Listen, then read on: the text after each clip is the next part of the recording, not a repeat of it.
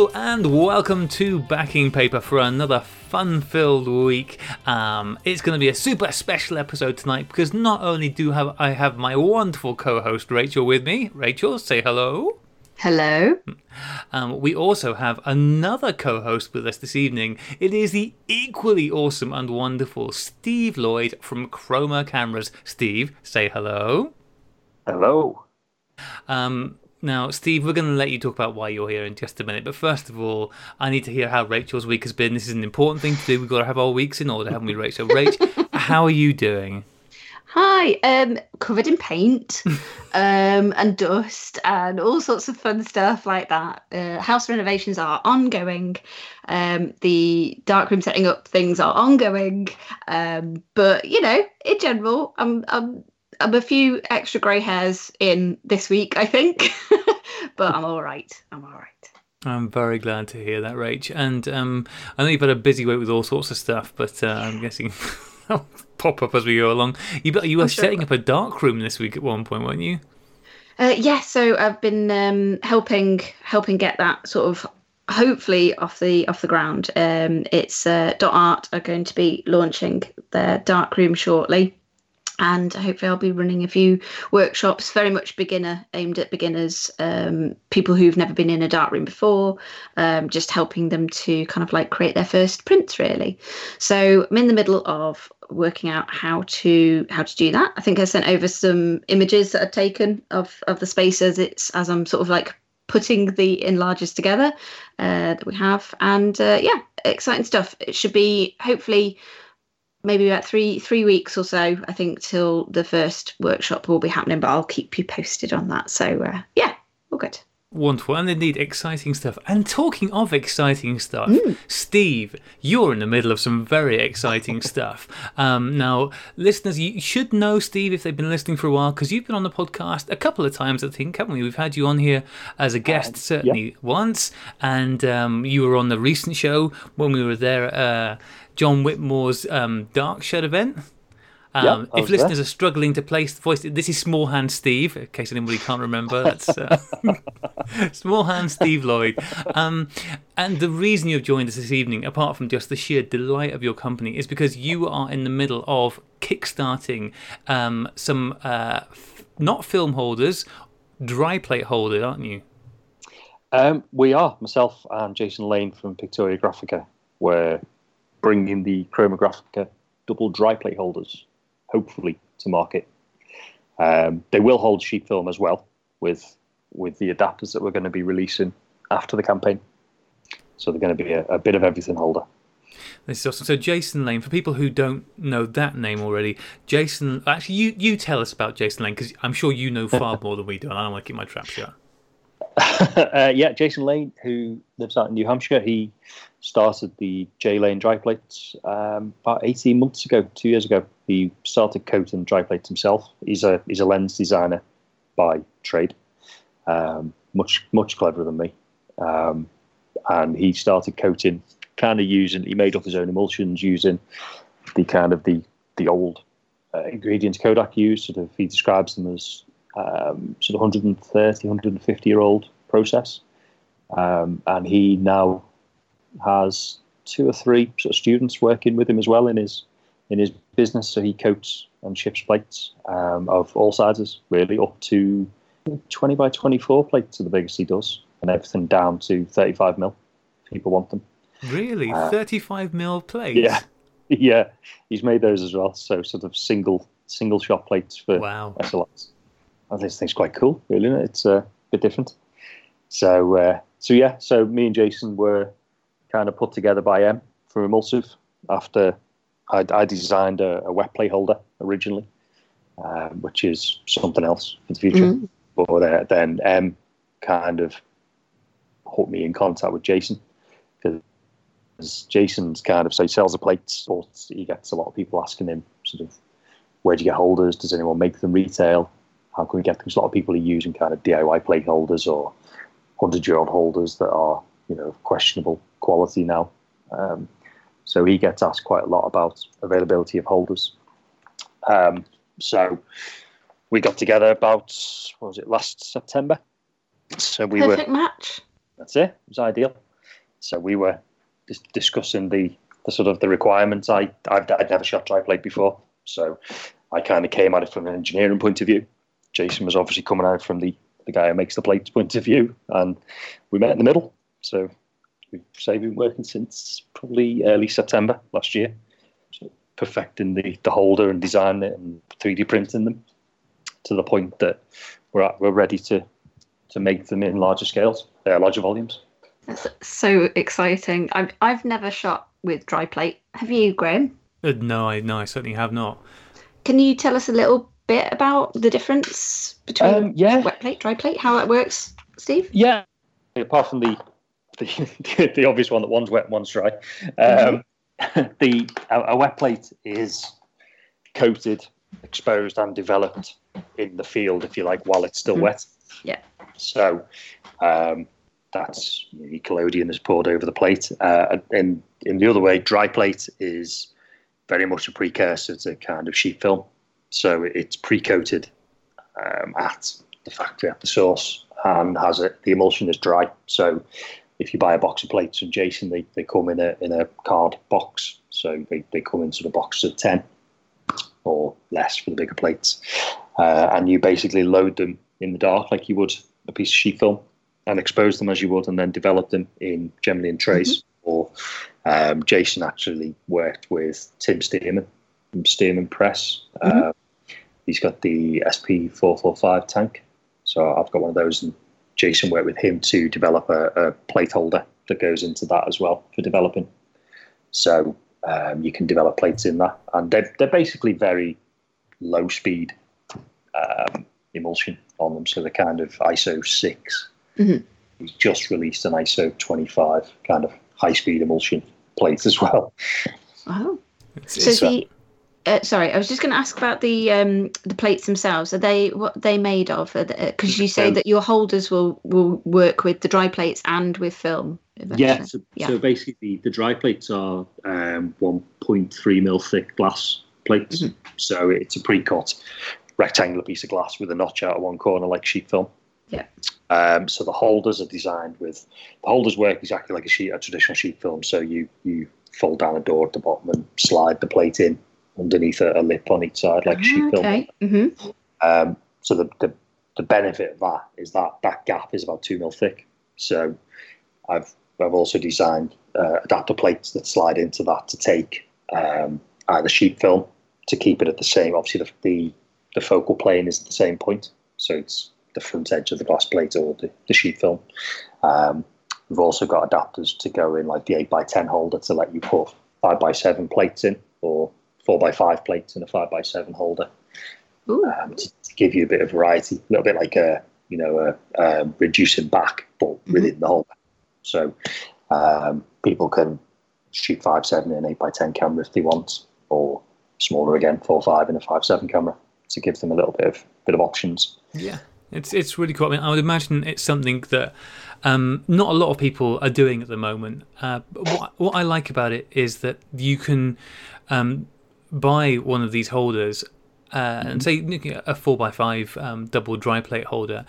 When that comes, Steve, will that come with the adapter, or is the adapter something you have to get separately? No, the adapters we're basically going to release after the campaign, so they'll be available through Chroma.camera, Pictographica.com, and our new site, which will be chromographica.com. Yeah. So we'll basically we did talk about them before launching the campaign, and say I've had the adapter plates drawn up for quite a while, but the only issue with Kickstarter is obviously as a backer you can only choose one reward. Yeah. So we'd end up having to have multiple options for what reward you want, which we've already kind of touched on with multiple holders. So if you want 2 holders, there's a reward for that. If you want a full set of all sizes, there's a reward for that. But if we tried to include the adapter plates as well, we'd have to have a single 8x10 holder with an adapter to shoot 5.7, a single 8x10 with an adapter to shoot 4.5, and we decided it got a bit complicated with the rewards. So it was easier to say we're basically funding the holders in the campaign, and the adapters will be available afterwards as a retail purchase. Yeah, you can pick whatever one you want. That's great. So somebody could buy this. I mean, it's even if you currently haven't tried shooting dry plate and you're not sure whether you will, you could back one of these to get one of the holders, and the cost is, pretty much what it costs just to buy a double whatever it is holder already. Sheet film. Yeah, for sheet film, there's really not much difference in the price at all, is there? I haven't looked, but they're not always the easiest things to get hold of cheap at all. So for not really any extra cost, you then have the ability to try dry plate later on, and you have that room now. Yeah, it's fantastic.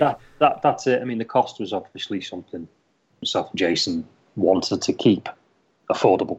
Neither was a rich, so we all have a bit of gas with photography gear, so we wanted it to be able to be something that someone could go, do you know what, $50, yeah, that's okay, I'll give that a go. I might use it once, I'll buy a box of plates, try it, I might shoot 10 plates and decide it's not for me. But you haven't laid out $300-400 to get to that point, and it's also not a waste of time because you'll be able to use them for sheet film as well. Yeah. So it's cost is a major concern, and that was why we've gone down the injection molding route.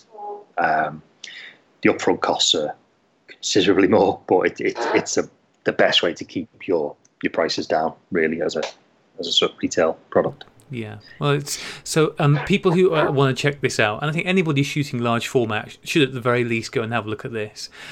Should go to just search for the Chromographica. Well, there'll be a link in the show notes. Search Chromographica Kickstarter. Chromographica. Yeah, if you did search that, I noticed it was on their kind of explore page as well yesterday. So it's kind of getting on the front, which is good. But yeah, if you do a search for Chromographica, or let's see, if you come through, if you look out for either of us, Chroma.camera or Victoria Graphica on Twitter, Instagram, Facebook, we've been sharing links to it as well. So cool. And it's going very well. I mean, you're looking for just under £27,000, and you're already at over 22.5. So I think we can be fairly confident that this is going to hit its goal, which is wonderful because it's it's a new and unusual product to see on the market. Yeah, so I think very it's fantastic. Niche. It's although saying that, I've having met Jason or spoken to him in the last 12 months, I was amazed how many plates he actually ships. It was something around 10,000 plates a year, which is a massive. Yeah, it really is. I was going to ask a little quick question about that, actually. Does he have a UK retailer as well, or does he ship directly from the States? Yeah, he's kind of got both. If you go to pictoriagraphica.com, he's got his outlet links on there. There is a UK supplier on there, which there's actually email contact. He's also in conversation with Paul Analog Wonderland about shipping them. And I grabbed Paul at the photo show at the NEC earlier this year. I had one of my test holders there with me, so I was showing him, I was chatting to him about it. So hopefully, I think Paul's quite keen to look at kind of stocking them going forward as well. So that gives us a really good outlet. So all of our listeners, no matter where they are, really, then in the sort of like world, we know that there are some plans for it to be available. Definitely, both sides of the Atlantic, at least. That's it. I mean, I think Freestyle Photo and Blue Moon and a few other the big outlets in America already stock Jason's plates. So we've been talking to them about sort of stocking the holders going forward as well. Yeah. Obviously, there is an awful lot more that could be discussed about the holders, about dry plate photography in general, about all that you and Jason are doing. But nuts to that, because we've got emails to get to. And also, if listeners want to learn more, I think it's coming out this Friday on the Large Format Photography podcast with Simon Forster and Andrew Bartram. I believe that both you and Jason are there chatting away. Yep, we were there a few days ago recording that, so you can listen to our dulcet tones again. Yeah, so there you go. So that's the place to go to if you want to learn more about this. Like I said, it's the Large Format Photography podcast, and it comes out, I think, this coming Friday, so it's not out yet. So check that out. I'm sure that'd be very interesting. I heard Jason on the Classic Lenses podcast a few months ago talking about lenses, and that guy knows his stuff. He knows. He definitely does. He is a very, very clever man, and yet somehow still didn't manage to avoid you, Steve. I don't know what's going on. He fell for that phishing email I sent. He thought I was a Nigerian prince with millions to give to him. Okay, let's crack on with these emails. I'll take the first one. Shall I? Things it's right in front of my face. It's from Daniel Edwards, who writes in, "Hey guys, heard you talking about washi films on backing paper this week. we've shot with Washi F and done a little review on the back of it. And you can find this at www.filtr film cameras, so that's filter film cameras but without the .co.uk/blogs, news and Washi. So we'll put a link in the show notes because always difficult to find addresses when someone's talking on a podcast. There's definitely some great fun and results to be had, although we failed miserably in our attempts, hence the small sample of snaps. I'd wholeheartedly recommend people give it a go. After all, shooting with unusual films like this is one of the best things about shooting film. Keep up the good work, and that's from Dan at Filter. Incidentally, Filter, because I went and had a look, it's a cool website they've set up where they've got not just a blog there, but they are also selling cameras there, well checked over cameras. So if you know someone is looking to perhaps get their first SLR and they want to buy it from somewhere that's a more reliable source than eBay, then check out the guys at Filter because they've got some nice cameras there and it looks like they're doing good work. Washi Films, guys, have either of you tried Washi Films? I haven't. I'm ashamed to say. I'm sorry. I haven't yet had a chance. Have you, Steve? I haven't, no. I know Andy Walmsley has used it a bit. Mm-hmm. The vlogger. He seems to be quite a fan of it. It's not something I've tried. Yeah, I've got a roll. I know I've got a roll waiting to be shot. Do not ask me what Washi it is because there's a lot of different ones. I really wanted to. Last time I did a film shop, I wanted to get some of their sheet film because they have quite a good range of sheet films and papers. But unfortunately, Paul at Analog Wonderland has failed to keep them in stock at the time, so I was let down. Sadly, yeah, too popular, unfortunately. But it's great what Lomig does over there. He just finds all sorts of fun stuff and puts it out on the papers. Can I ask a quick question? You may not know the answer to this, but in terms of Washi film, developing it, does it have to be done in a slightly different way from the chemicals that we would normally use, Graham? I don't think so. Also, the Washi Films is a really broad church of stuff, so it's not just the stuff on the Japanese washi paper. They also have all sorts of weird and wonderful films, some of which are sort of take-ups film from the beginning of movies and stuff like that. So there's all sorts of different stuff with some very slow ISOs and some but no, I don't think that any of them require you buying any specialist chemicals. Okay. Although or having to send it off or anything like that. It's something that potentially I could develop at home. That's cool. Yeah, absolutely. I certainly think so. Although, because as I said, because there is such a wide variety of the stuff that they've got there, it's definitely worth checking. But yeah, it is a good fun selection of stuff they've got there. But I really do want to try some of that paper, the washi paper stuff in particular, because it just I just love the idea of having little paper negatives at the end. I think it's fantastic. Okay, fantastic. Who wants to read the next one from Anthony Pearson? Yeah, I'll go for it. Go for it, Rach. Okay. So Auntie Pearson's written in to say, "Ahoy, Sunny 16. Just listened to your episode 163, Portrait of Rachel." Well, that's me. Really, really enjoyed it. Beautifully done. Thank you. First off, where can I see the pics? In answer to that, there was only one pic that actually survived in the end, which is currently, which has been put out on social media, I believe, social medias.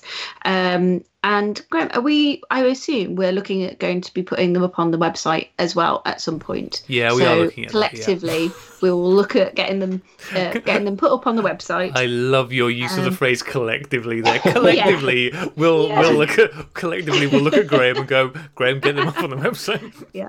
And there were also obviously some lovely images that Hilary took, which obviously we discussed, and you'll have heard us actually take it, or her taking those during that episode as well. So I know that she's also posted those through her social media channels and things as well. And I imagine that, when we put Aids up and myself and Graham's, hopefully after Graham's show comes out this week, the following week we'll be hopefully looking at snippets of audio from you guys, our listeners, and how you've got on with the adventures. So at some point we should hopefully have images up on the website. So that would be lovely. So that was the first point. Count all the hopefullys in that last paragraph. Yes. It's full of hope. I'm full of hope. Yeah. Okay. Secondly, I don't much like the look of my aging self, but find taking selfies quite easy, especially distorted reflections. I'm probably okay with it because I'm in control and own the end result, so can delete if I want. That is true. What I'm not okay with is having other people take my pic, especially candid pics. I hate that. Despite really enjoying taking photos of other people. Hypocrite, me? How about a challenge where you take each other's photos? Give complete control to someone else. Let them photograph you as they want to. There's an exercise in trust for you. Finally, here's a pic of a fern for Rachel, and he sent me a lovely link, which I didn't realise I had a link here, so I will check that out. Yours and co from Anthony. And you can see Anthony's photos at www.dankspangle.com. Dankspangle.com. I know, I love that website name so much. Dankspangle. Isn't it cool? And have a little look at this photo for me, because that's always lovely. Oh, that's beautiful. It's square format, shot on Kodak Portra 400. Beautiful fronds of ferns from a very low angle in this gorgeous woodland. Looks like. Thank you so much, Anthony. That's beautiful. Lovely stuff. Okay, let's see what this next one. Steve, do you want to take this next one for us from Stuart Webster? I'll take this one. This is talking about old film. It says, "Hi all, loving the podcast. I'm back shooting film after a gap of about 20 years and really enjoying your content." Yay! Hey, there you go. It's nice, isn't it? I made an impulsive late-night purchase of 11 expired films. Oh, God, that sounds like Graham. I'd say it was a drunken late-night purchase, but the truth is I can make impulsive purchases sober or tipsy. Well, I'd say Chroma was a bit of a drunken day in a pub, so fair enough. You heard it here first. Yeah. Never dare me in a pub. Right. Only two of them have dates of 1999 and 2001, and the others show no date. How do I date them, and any advice on how to shoot them? They can be seen on my Instagram page at analog_Sheffield. Appreciate your advice and input. That's from Stuart. Yeah, probably the only advice for expired film is, one stop per decade out of date, generally for for colour film, and half a stop per decade for black and white. Yeah, they're pretty good rules of thumb, aren't they? They generally work, don't they? You can always stand develop. Yeah. Sorry, were you going to say stand develop? Yeah. Yeah. Once you've shot it anyway. I'm not sure about dating film, other than kind of Googling the brand to see if you can get an idea of when it was used. But yeah, I think we actually saw Stuart's post on Instagram, didn't we? Yes. Graham, I saw that you'd replied as well, and I'd come back to him and said, actually, one of the film canisters looked really like the really old Ilford that I had, because it said, and actually I had a little look in the box here, and it seemed to be very, very similar. So I found the box and sent a photo over to Stuart. Actually, I think mine's dated May 1979 or 1978. So that roll of FP4 without the plus, I would imagine is a similar kind of age, 78, 79, something like that. I don't know if you had any other thoughts on the others. No, I mean, I think you guys are spot on. I think the only way really with some of these very old films is to try and nail it down by looking at when the branding was relevant. If it's got no other date, try and see if you can find when that particular branding was being used and go from there. As you said, if it's a film that's no longer made, then that gives you some clues, because you can look at, well, when was the last roll of FP4 made without the plus? And I think you're right, Rach. I think that would have been late 70s. And beyond that, yeah, if you're going to give it a go with the very old ones, I think stand developing is a really good idea. And adding stops, as Steve was saying at the beginning, for however many decades have passed, if you do know the date. I think the thing with all expired film is, even if you know the dates on it, what you can never know is what's happened to the film in those years. Yeah. Because that film might have sat in a fridge or a freezer for most of that life and be still really good, or it might have been sat next to a radiator or in a really hot loft or something like that. And so really the only way you're going to know if it's any good is by trying it. And if you've only got one roll from a batch to try, so you can't do a kind of a test roll or maybe cut a piece and do a test, and do a short strip from it, just don't try it on anything that's important. Don't go and it's all a gamble. Yeah. Shooting but in a fun way. Yeah, shooting expired film is fun, and you can get, so especially with colour film, you can get some really fun colour shifts and stuff like that. But you just never know what that will be. I think another thing that's worth knowing is that the higher the speed of the film, the faster it loses that speed. And I've used some. I can't remember whether it was Kodak or Ilford 3200, but it was probably from about 2000, and that definitely was not anything close to 3200 by that point. It had really gone real fast, real bad. So in what way, just so I know, do you mean it was more like shooting 400? Yeah, probably. All I know is that it was definitely was not 3200. Gotcha. And the images I got from it, I got pictures from it, but they were very grainy and dark and did not. It wasn't reacting as quickly with light as it obviously would have done at 3200 being fresh. Yes, exactly. Yeah, so I think the fast films are just generally not as good. After they've been kept for a long time, whereas they don't retain their light sensitivity to quite the same extent. No, exactly. I think pro films are the same, aren't they? Or what were pro films? I don't think they kind of last as well as consumer films. Oh, really? That's interesting. I've read something about that being a little bit more unstable as well. Yeah. I think the idea was they were designed to be used fresh out the fridge and shot. Yeah. As opposed to having all the preservatives and additives. It's a bit like the loaf of bread, right? That's it, probably, yeah. Your artisan bread will be shot after a day or two. Made that day, eat it that day. Yeah. Funny. But so it's always worth a try though. Although I think a couple of the films that he had, they were just very cool to look at anyway. So some of them just put on your shelf and enjoy them. Just look pretty. Yeah. Rach, do you want to read this next one for us from Daniel Novak? Sure. So Daniel has written in to say, "Dear Sunnies, after a little pause, I am back with an email. Yes, this is Dan Novak, the ghost space explorer from the 26th century who fell through a wormhole. Graham Mattels know the rest." First, episode 163, a picture of Rachel. What a treat. It was really great to have the privilege to listen in on behind-the-scenes conversations and what can possibly go into a self-portrait. Also, on Back in Paper 37, you mentioned two topics that caught my ear.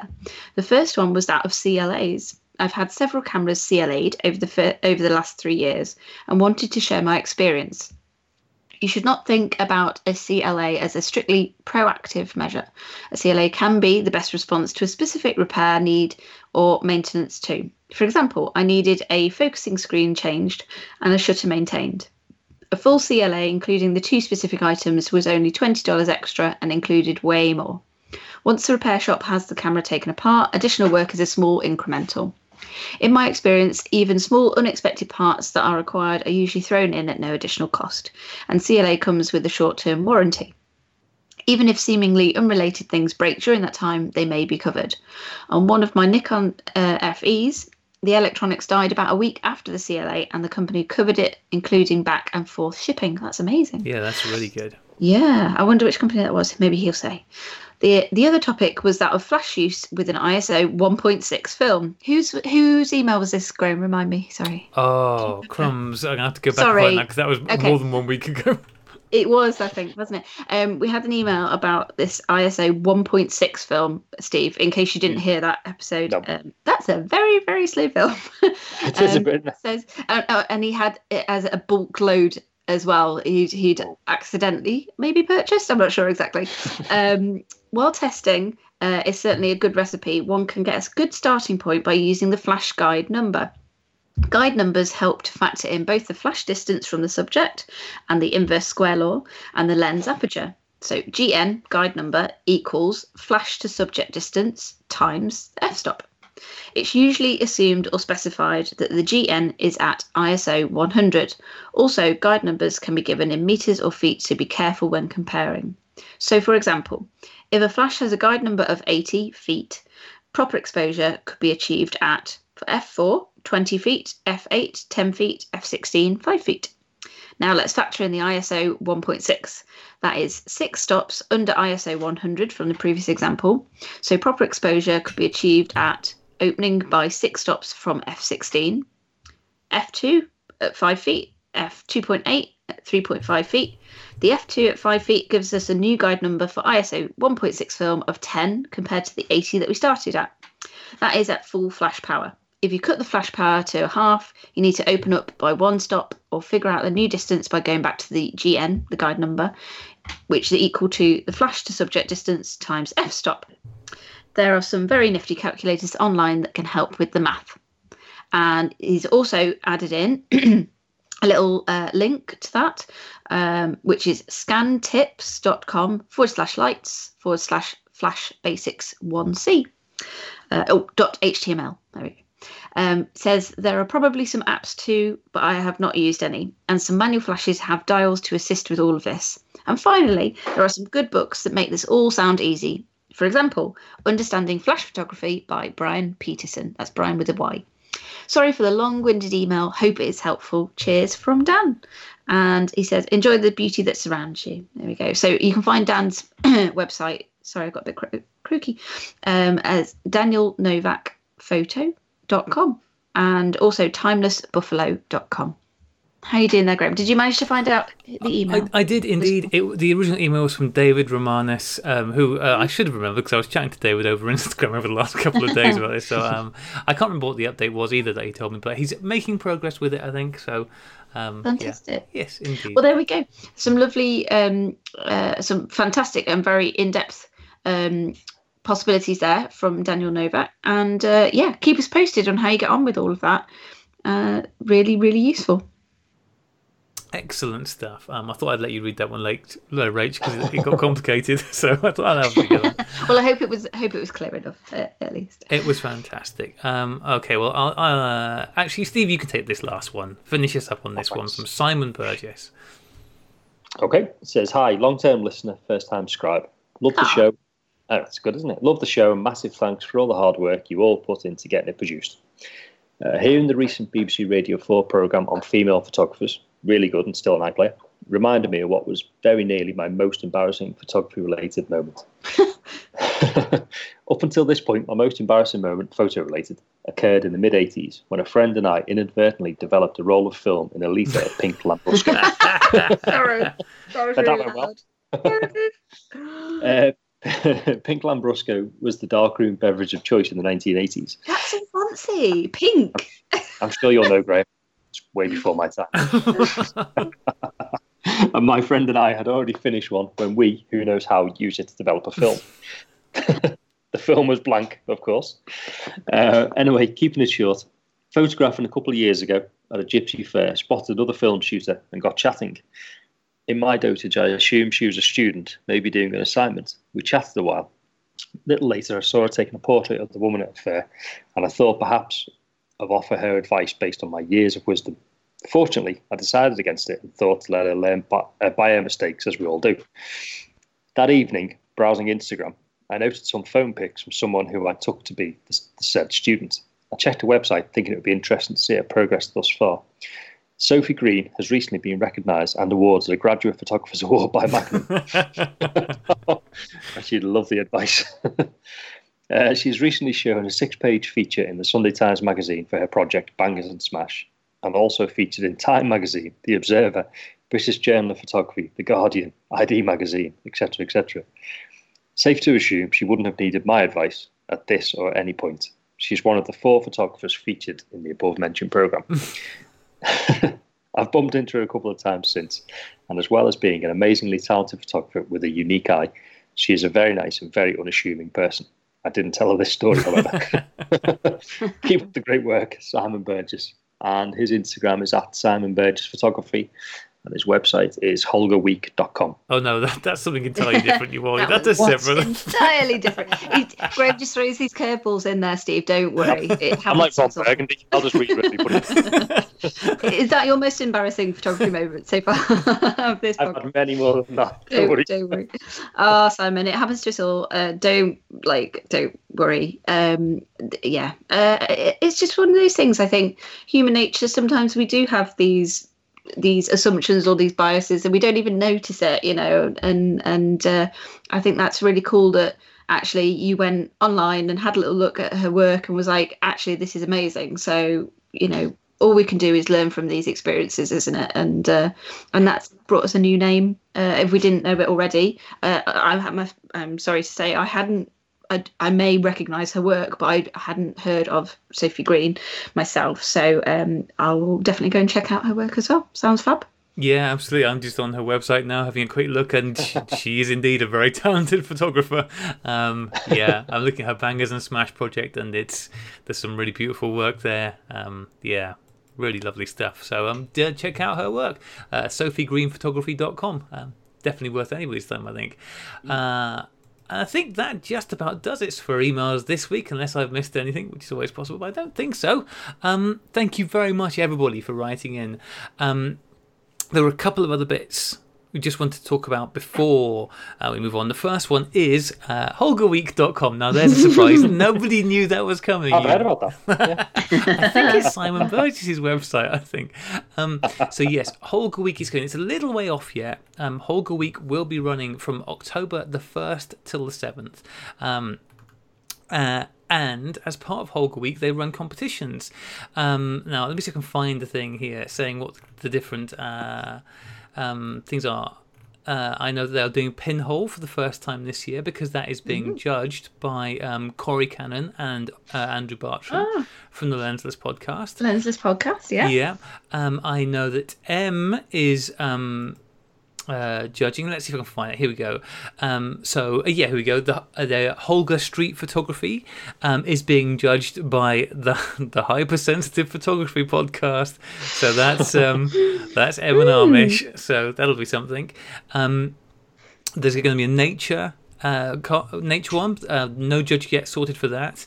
And the Holger Select, which all the jury will be all Holger Week photographers. That's a one where people taking part get to decide on. And there also is the Holger Portrait class, and you'll never guess who's judging that, Rachel. Go on, who's judging that? We are! Are we? Oh my goodness, that's amazing. I had no idea that we were judging that. I don't know, actually. Maybe, I don't know if I'm... what's the word I'm looking for? What's the word I'm grasping for? I don't know if I'm allowed. I don't own a Holger and have never had a chance to shoot with a Holger so far. Well, have you ever seen a portrait? Yes. So you can judge portraits. I think you're all right. We're not asking you to judge the cameras. Bad. I don't know that I've got the right qualifications, shall we say. But maybe as a collective we can do that, as a Sunny 16 collective. Absolutely. I fit the Holger lens to an Imslow. Does that count? Sorry, Steve, I missed that. What was that? So I fit a Holger 120 lens to an Imslow 3D once to make a panoramic 35mm. Does that count? Did it work well? It did, yeah. That was my Hulslow 2D. It was no longer an Imslow 3D. But I think people might not be impressed if I butchered an Imslow again. Well, yeah, that's possibly true. But no, I'm really excited about that. That's super cool. Yeah, Yay. we got asked by Mr. Holger, real name I'm sure, but we got asked by Mr. Holger if we would take part, and he said, which category would you like to judge? And I was like, I want to do portraits because I think it's something that we all because it's going so well. Your challenge part. Yeah, exactly. Assignment, right? Well, listen, I was thinking about our combined skills. You're a professional wedding photographer and, people photographer in general. Aid loves his portraits and pictures of people. Mm-hmm. And I know what cameras look like, so we've got it covered. It was really nice to be asked to do this. I'm really excited to take part. I think portraits with Holgers, I think that's quite a challenging one to do well as well. Exciting. And it does here, it says faces, heads, bodies, hands, hair, skin, etc. So good grief. Okay. Wow, that sounds very interesting. Yeah. Who knows what we'll get to see? Feast our eyes. Exciting. Yeah, so just again to say that is the Holga Week is taking place the 1st till the 7th of October, and the deadline for submissions taken during that week is November the 8th, 2019. And if you go to holgaweek.com, you won't find Simon Burgess, I'm afraid, but you will find all of that information there. I have just lent my Holga out to somebody because I did a good thing today. Like to say, I mentioned last week, I think it was, that I bought some new cameras for this young chap called Rory Dunn, who is very nice and super enthusiastic. Your ensigns. Yes, exactly, Rach. I bought these 2 ensigns, which I've cleaned up, and they all look quite nice now. I'm going to have a go with them. But he's super enthusiastic, and I started following him on Instagram, and he has definitely got a good eye as well.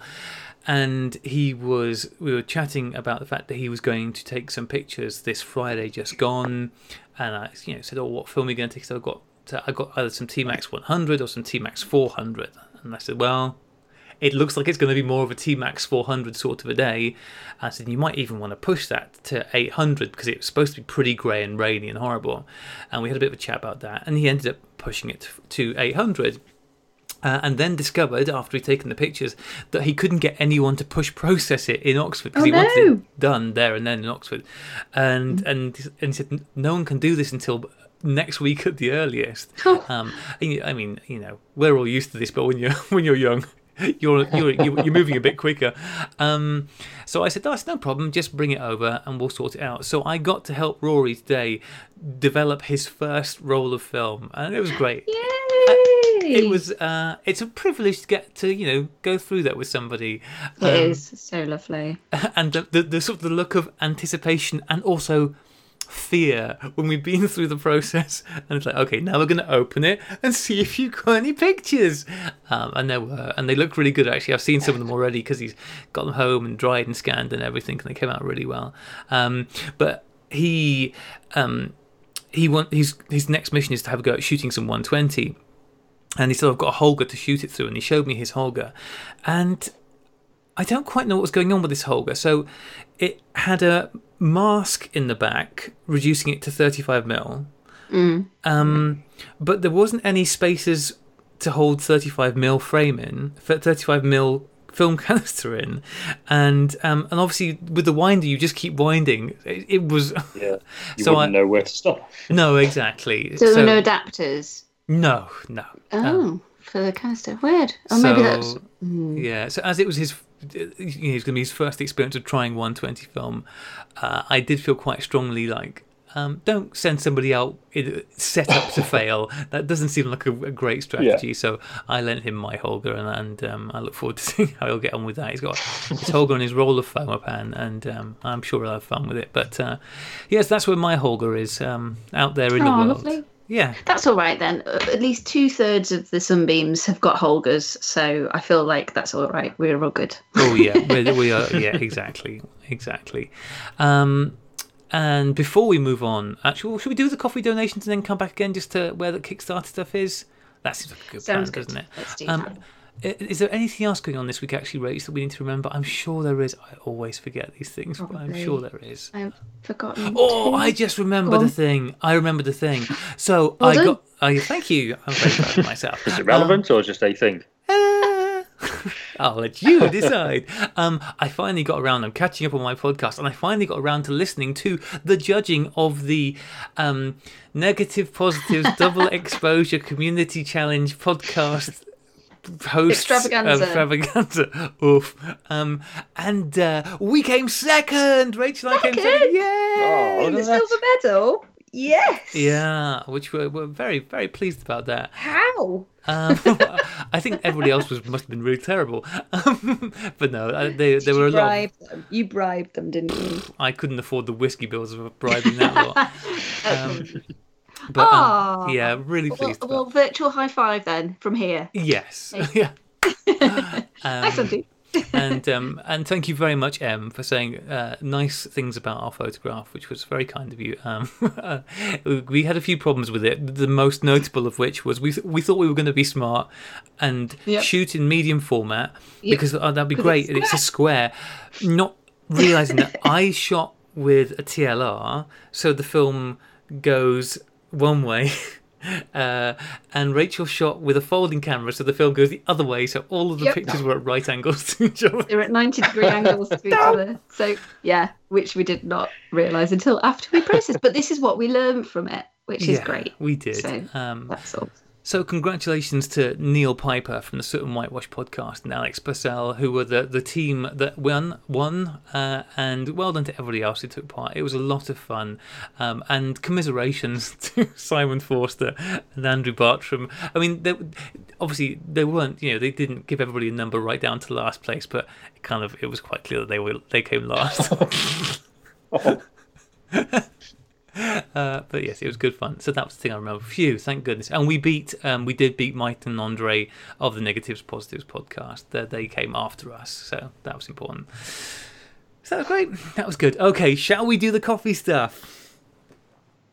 Oh, sounds like Rachel's disappeared for a minute. Well, Steve, until Rachel comes back, we're going to make a coffee. You get to. Rachel's gone to make a coffee. She's overwhelmed by our victory, our second place victory, and so she's had to briefly step away from the mic. So, Steve, all I need you to do, we've got the list of names in front of us there, and if you can give me the name, and I'll give you a fact about that person. Because these are all our wonderful coffee donors. Thank you so much to everybody. We love you. And our little elves are thanking you with these facts. Okay, first one up is Malcolm Myers. Malcolm Myers thinks that more otters should take up politics. Not because he thinks that they'd be any good at it, but at least they'd be adorable and fun to look at whilst they cock things up. They are adorable. I love that they hold each other's hands. That's so cute. So that they don't, or paws. Politicians. No. Definitely otters. They're way cuter. David Allen. Okay, David Allen, noted mathematician David Allen, has calculated to 3 decimal places exactly how much would a woodchuck if a woodchuck could indeed chuck wood. Turns out it's none. Woodchucks are lazy little feckers. Okay, got Jeremy North. Jeremy North worked for several years as an international cuddle ambassador. He, was sent out to hugless parts of the world and went out there distributing warm embraces to all those who needed them in those faraway hugless countries. You just, facts you didn't know about Jeremy. No, I thought there was actually an area of the world called Hugless. Sleepless in Hugless. Oh, so cute. Simon Burgess. Simon Burgess, mentioned. Previously mentioned, Simon Burgess from Holgerweek.com likes to start each morning by going through a 20-minute dance routine with heavy emphasis on voguing and doing the mashed potato. He says it really sets him up for the day. Okay. Andrew Bartram. Andrew Bartram has heavily invested in shares in Salt and amassed himself a small fortune in saline speculation. That's how he earned himself the nickname of the Salt Prince. Andy D. Andy D likes to make bird sculptures out of butter, which would be fine, except that he then likes to post them off to friends and family who sadly take delivery of soggy cardboard boxes filled with lumps of congealed yellow fat. And finally, you got Christian Strauff. Christian Strauff tries very hard to avoid words that include the letter R, which is difficult with a name like Christian Strauff right from the get-go. The reason he does this is that he's worried that overuse of that letter is going to give him premature wrinkles, and so he's really working to try and cut those out of his spoken language. These are all facts. And if you meet Christian, you'll see he's got a beautifully smooth face. Yeah, he's got a lovely face. Aww. You got a lovely face, Christian. You got a lovely face.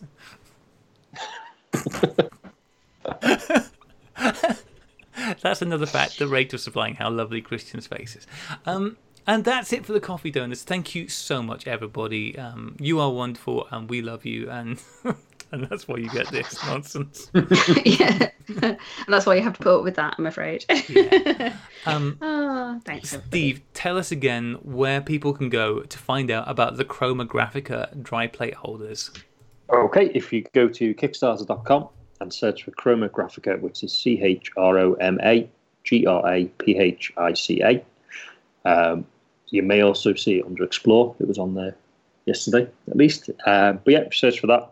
You can see all the information, the lovely campaign video that myself and Jason put together, and various photos of the holders in use and what the dry plates look like at the end.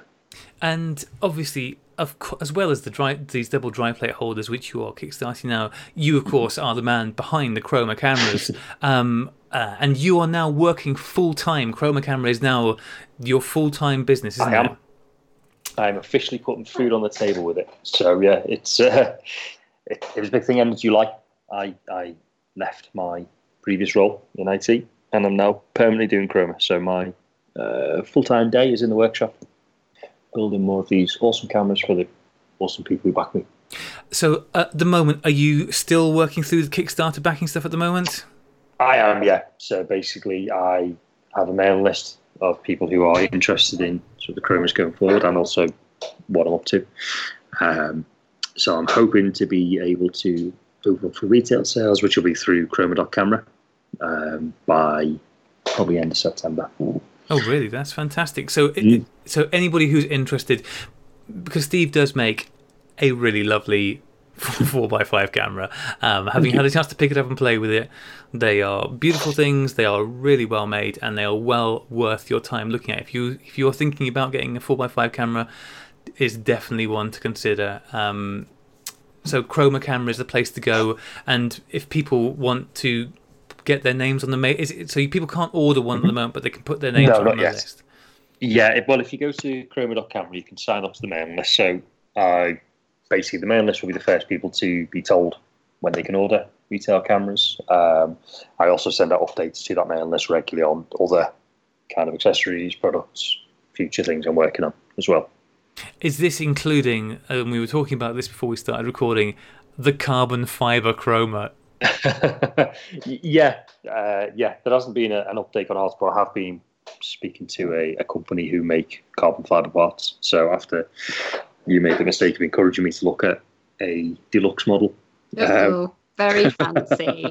Fancy pants Steve, eh? So what starts off as, let's look at a carbon fibre bed for the camera, has now morphed into maybe we can make a whole entire Chroma out of carbon fibre. So that's something that I'm kind of doing the maths on at the moment.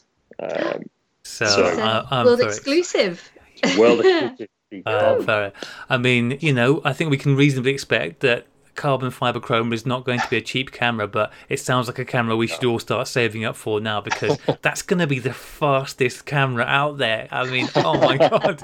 It's like an F1 inspired Chroma. This is very exciting. That's wonderful. Well, I'm really glad that things are all going so well, Steve, and I'm just excited to see what comes from the Chroma family of products going forwards. Thank you. Thanks. Yeah, they've got a few things coming up. That's awesome. Rach, anything else from you this week? I think that's it from me this week. And I'm just really looking forward to hearing your show on Thursday, Graham, because we really enjoyed listening to Aids chat with Claire, didn't we? Which has been great. And you're the last of the Sunbeams to be putting yours out there. So, and then the following week, it will be hopefully listening to any of our listeners who want to join in. Record a little bit, 5 minutes of audio as to how they've got on with the self-portrait assignment, and just email it in, send it over to us. It would be lovely to hear those. Yeah, it certainly would, and I'm feeling significantly more confident that show will be out with the listener content than I am that mine will be out this Thursday. So, watch this space, listeners. Yeah, listen to this space. Yeah, exactly. That's the tumbleweed. The email that people should email into. Yes, the email is sunny16podcast@gmail.com. That is the place for all of your emails. And if you are taking part in this self-portrait assignment, that is the place to send us your little 5-minute recordings of how you've got on and your thoughts on the whole experience. We would really love to hear what you've made of this, and to see as well, of course, send in your pictures along with it. We want to see your beautiful faces. Just like Christian Strauff, we want to see your lovely, lovely faces. I think we should probably leave, don't you, Rach? I think we should. I think it's time for us to skedaddle. Thanks so much for joining us, Steve. It's been lovely to hear about the awesome new Kickstarter that you're doing, and how well everything's going since you left the rat race. Yay! Which is brilliant. Good to catch up again, guys. Yeah. So until Thursday, we're keeping everything crossed for you, Graham, and have a lovely week. Have a lovely week, everyone.